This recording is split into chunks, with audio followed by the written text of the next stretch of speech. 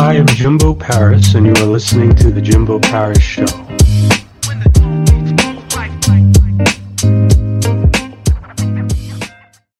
All right. Hello, I am Jimbo Paris. Welcome to The Jimbo Paris Show. And today we've got Steve. Let's see what he has to say. How are you, sir? There we go. All right. You got my face centered. We're in business.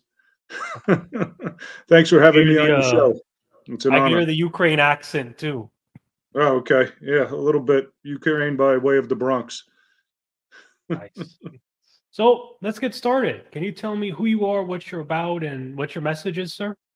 Sure. My name's Steve Borys. I'm a high school teacher, social studies and U.S. history and economics. I'm a coach, football and track, and many other things over the years. And recently, I'm an author. I just wrote a new book called How to Beat Stalin, Hitler, and the Southern State Parkway. And that's why I'm here to speak to you folks today. And the message of the book is about how to overcome adversity and how to go on to have a good and successful life despite the odds. And I wrote it, over the COVID period when I saw so many of my friends and relatives and my own children and wife and me, myself, just on the ropes. And I thought this would be a great way to try to contribute and try to help folks get back in the fight. And what has been your fight? My fight kind of began back at the age of 5. That's kind of the premise of the entire book here. Growing up as a kid on Long Island, my family was originally from the Bronx in New York City. And then we moved out to the burbs, right, out on the Long Island there, and started trying to live the American dream, quarter-acre house.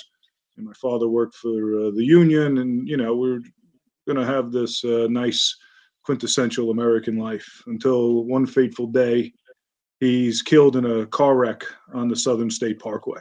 And from there, things just kind of spiral. I never got over his death as a youngster. I was bullied for being overweight and for other things.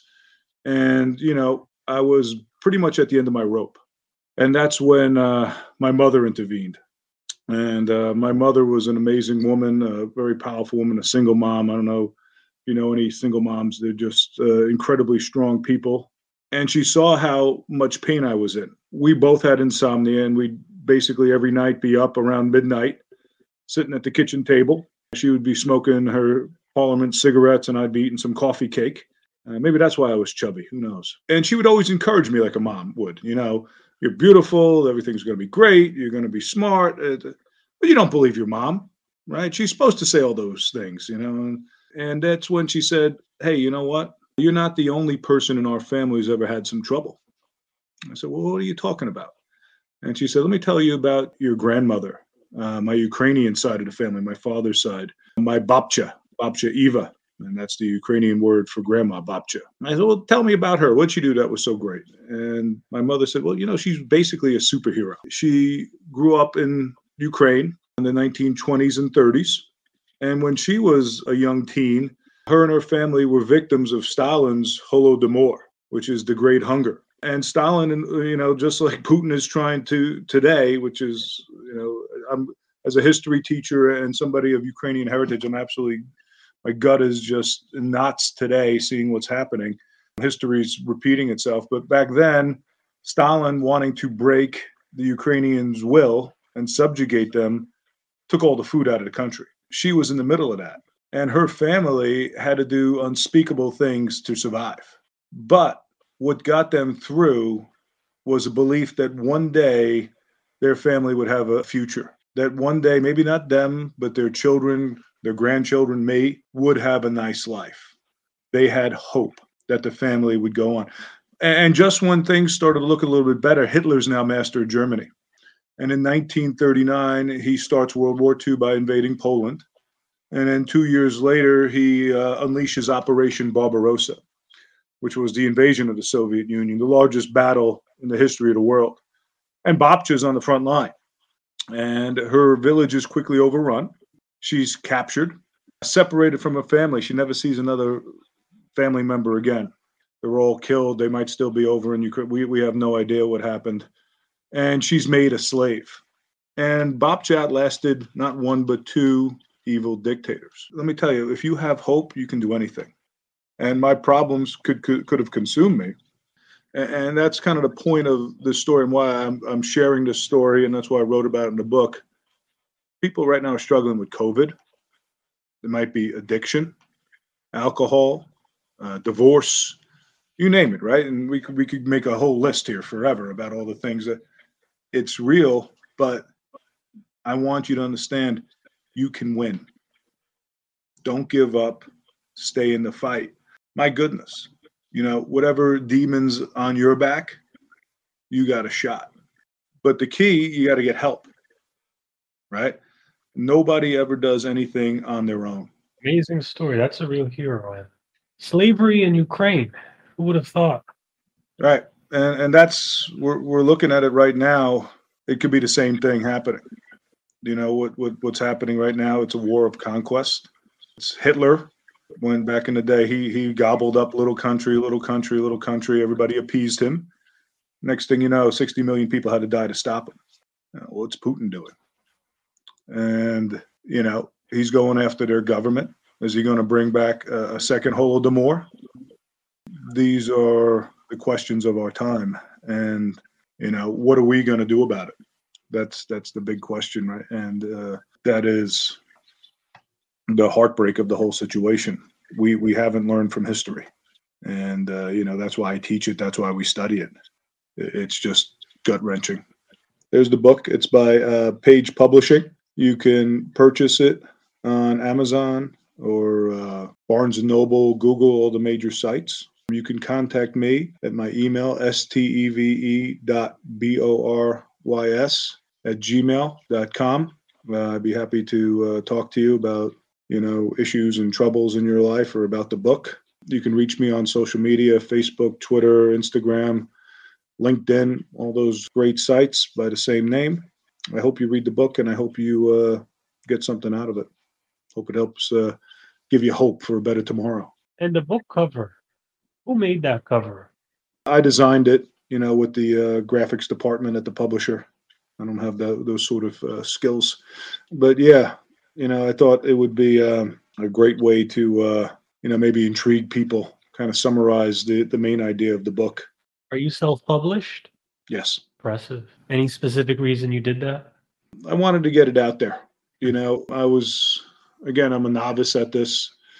I talked to some people, and, you have to go through a literary agent and get reviewed, and maybe it's get rejected, and who knows. I just wanted it to be out there, and I wanted to get its message out there and just use it as a platform to try to help people and help change things. I'm also doing motivational speaking, and I'm starting to get into, not right now because we're still dealing with COVID. In the spring, I'm planning on getting into high schools and other community groups and organizations, and just trying to have conversations and give speeches like I'm having here with you about what we can do to try to help people and bring this world together. Yep, and there's my YouTube. That's the thing. I'm going to start posting videos on YouTube, on TikTok. That'll be a new experience, getting on TikTok for all the youngsters. All the old people are invading TikTok now. Okay, Boomer. Yeah, I know those. Why were you called Boomer? Oh, Boomer, my nickname in the book.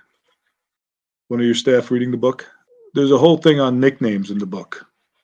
That's one of the subplots, I guess you could say, of the book, is that some people gave me nicknames out of love. Like one great man called me the Golden Moose. That's back in the day. I did have beautiful blonde hair. And that was a name that when he would tell me, hey, Moosey, he'd call me Moosey, and, it would just fill you with love, right? And that was his choice to call me that and let me know that I was special. I just wasn't Steve. By giving somebody a nickname like that lets you know that person really cares about you. Boomer was actually given to me by a teacher as a way to make fun of me. I was a fat kid, and he would come up, called me Boomer because when I would walk, being heavy, boom, boom, boom.